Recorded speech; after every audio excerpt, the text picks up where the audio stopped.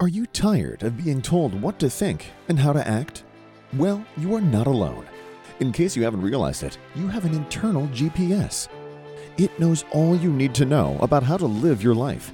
So it's about time you stopped letting the media and the government tell you what is true for you. In fact, it is exactly that time. It's time to think for yourself. And here to make sure you're doing just that is your host, mediator, author, and lawyer, Carol Gold. Hi, it's Friday, August 19th. I'm Carol Gold, and welcome to Think for Yourself. Decades ago, when I lived in Pennsylvania, I had a friend and a professional colleague, Linda Markosha. She is a clinical psychologist, and I believe she's still in practice today. And I remember that she once said to me that a nation that neglects its children is actually not only a nation, but a culture that cannot survive. And back then, Linda was talking about runaways because at the time, I think we had, I forget what the number was. It was an extraordinarily high amount of runaway children every year.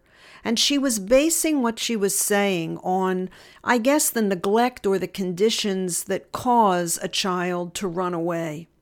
Well, fast forward decades later, we still have problems that are probably highly indicative of adverse effects for the future of the nation, and they relate again to children. Only today it's not runaways. Today, it's fentanyl and gender dysphoria, two incredibly challenging and tragic conditions. I saw an article just today on what's happening at the southern border in relationship to fentanyl. And we all know it. We probably read about it daily in terms of adult overdose of fentanyl. But try to wrap your brain around this. They have now seized at our southern border rainbow-colored fentanyl pills that resemble candy and sidewalk chalk, and they are pouring in through our southern border. Over 15,000 rainbow-colored fentanyl pills were seized on Wednesday of this week, strapped around a guy's leg at the Nogales port of entry at the Mexico border in Arizona, the Mexican-Arizona border. It was the second consecutive day that those pills were found, pills that are clearly targeted for children. At that same port of entry at Nogales, Arizona, more than 250,000 fentanyl candy-colored pills were seized the day before that, along with 11 pounds of heroin and 10 pounds of methamphetamine. This next statistic is mind-boggling. At that border crossing, at that port of entry, between July 31st of this year and August 7th, what is that, a week? They seized 1.1 million fentanyl pills. Now, that's where they're encountering them, but they've also found similar looking pills in Washington, D.C. over the last 18 months. Jennifer Laughlin, who is a field intelligence manager for the Washington division of the DEA, was quoted recently as saying this: "Some of the multicolored pills that we've been testing in our labs recently, particularly a recent batch that appeared to be children's chewable vitamins, were tested containing both fentanyl and methamphetamine. They are also increasingly putting animal tranquilizers in these pills for children." The pills have the consistency of sidewalk chalk, but they look like taffy. They look like saltwater taffy. And they are clearly for targeting children. Now, I said there are two problems, fentanyl and gender dysphoria. Well, if you had trouble wrapping your brain around the fentanyl data, try this on gender dysphoria. Yale University has something called the Yale Pediatric Gender Program. It is co-founded by a woman named Christy Olezeski. She is a clinical psychologist with obviously a PhD.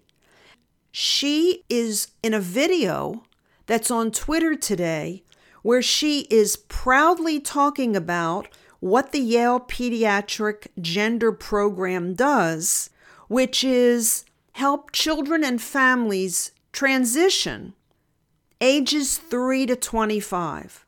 Ages 3 to 25. Now, I am a mother. I have a 29-year-old daughter. My ex-husband and I adopted her when she was 2 from China. But I can remember her when she was 3.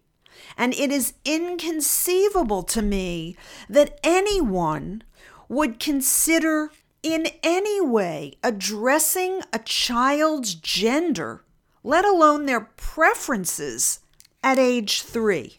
But lo and behold, the Yale Pediatric Gender Program is doing just that.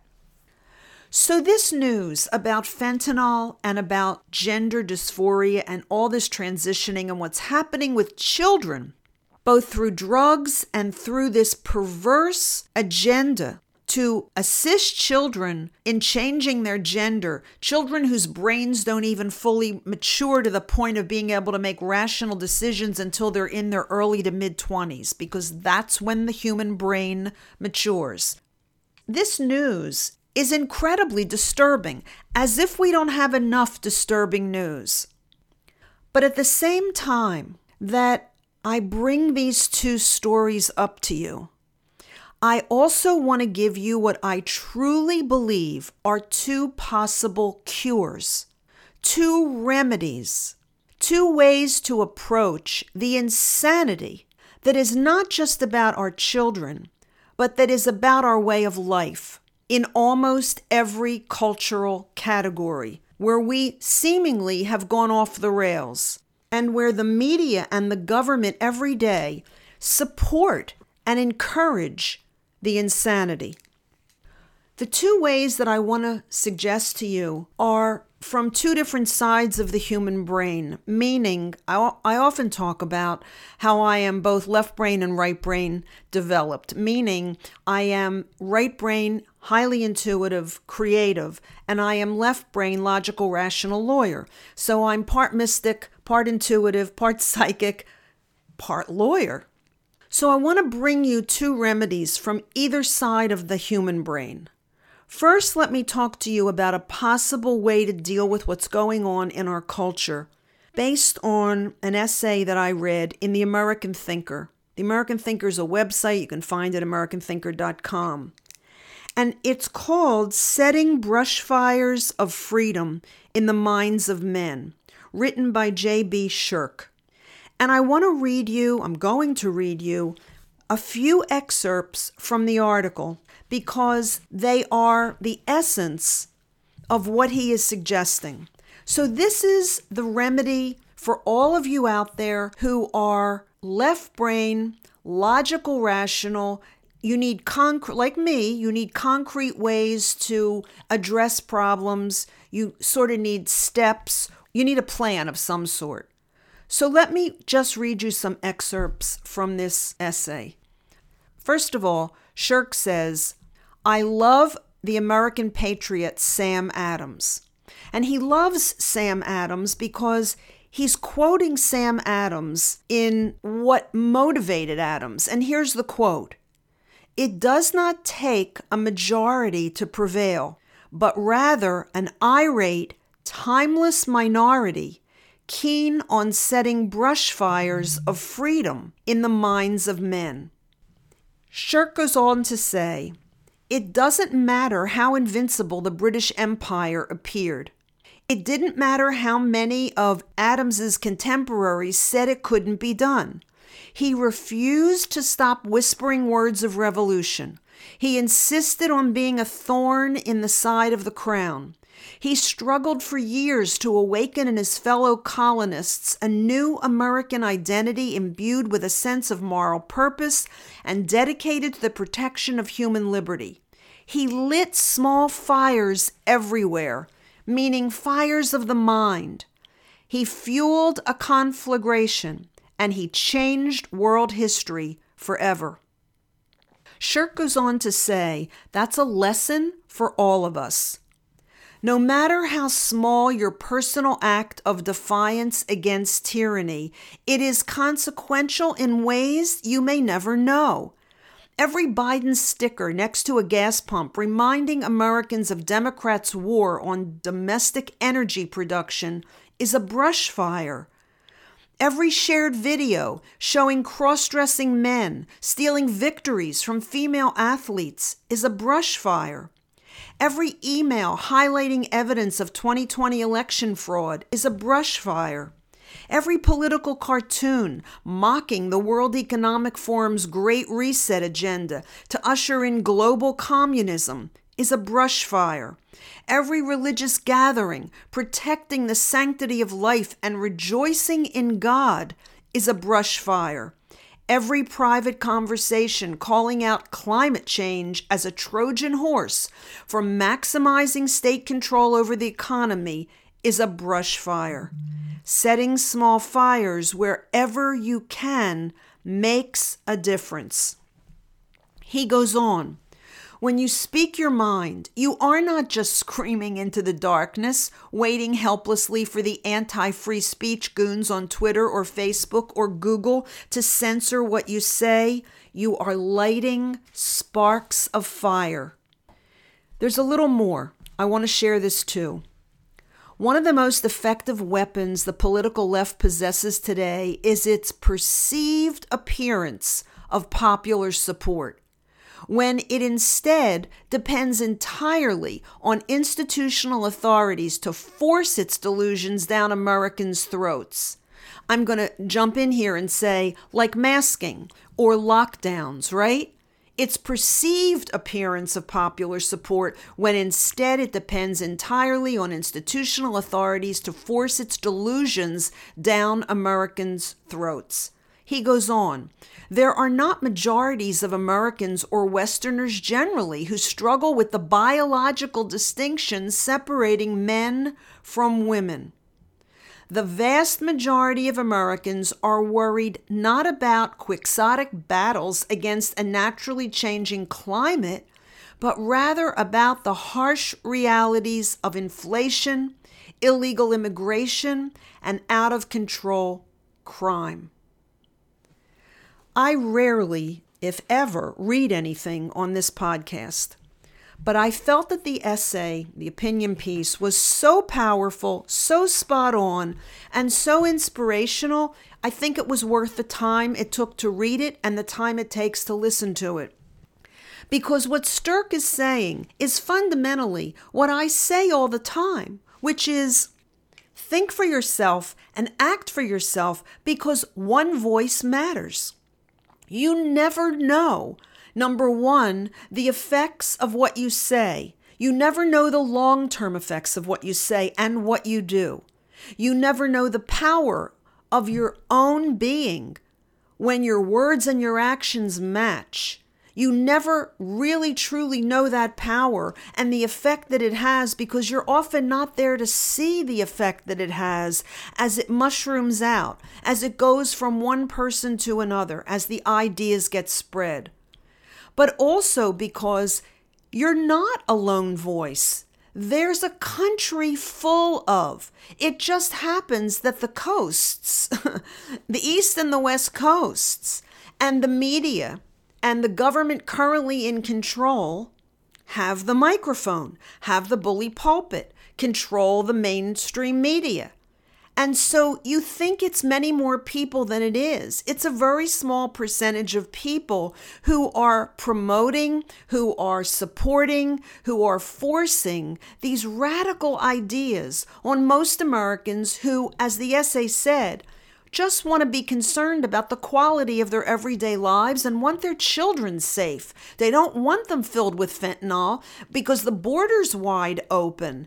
They don't want their gender transitioned at 3 or any other age by government bureaucrats or someone in the medical community, or worse, by a teacher in their school. That's the left brain, logical, rational way you can approach and know that what you say and what you do is having an impact and will continue to have an impact. Now let me share the right brain, the intuitive, the mystic, the metaphysical, that approach to the same problems. And it's this: your perception of external reality and your imagination are made up of the same thing. They are made up of consciousness. Think about that. Take a moment and think about it. Your perception of reality, which is what's happening outside of you, right? Your perception of the 3D physical world, and your imagination, the things that you imagine in your mind, are both made up of the same thing. They're both made up of your consciousness. There is no difference between your perception of reality and your imagination. Both are consciousness and both make things real. So use your imagination to change your life and to change the world, meaning that if you daily get quiet, undisturbed, focused, and imagine what you want, imagine that all these illegal people at the border are caught and turned away. They're not escaping through. Forget the ones that are caught. We know that twice or three times as many are getting through. Imagine that the border is sealed. Imagine that there is no agenda in this country to change children's genders. Imagine what you want, because the same substance, the same ability that causes you to open your eyes, look around, and perceive reality is the same substance and the same ability that operates and manifests from your imagination. So if you don't like what you see, imagine something differently, but do it every day. Don't miss a day.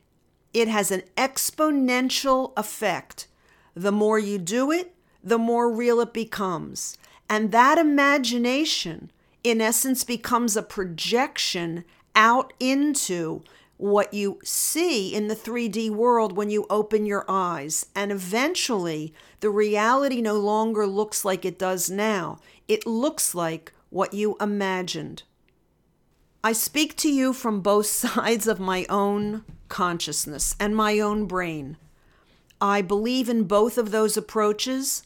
I live both of those approaches, and I have experienced the reality of both of those approaches. We need enough people doing it to make a difference. We need enough people in order to shift the national reality, the cultural reality, and perhaps with enough people, the global reality. Give this some serious thought over the weekend. If you're left brain, use that approach. If you're right brain, use that approach. And if, like me, you're both, use them both. Change your life, change your world. Thanks for listening. I'm Carol Gold. Have a wonderful weekend. I'll be back here again on Monday. And until I am, by all means, think for yourself. Carol thanks you for spending your valuable time with her. It is her mission to empower you to remember how smart and capable you are. Be sure to check out Carol's website, carolgold.com. That's Carol with an E, gold.com. Please leave a review and subscribe here so you'll be alerted to Carol's next podcast. Until then, above all else, remember, it's time to think for yourself.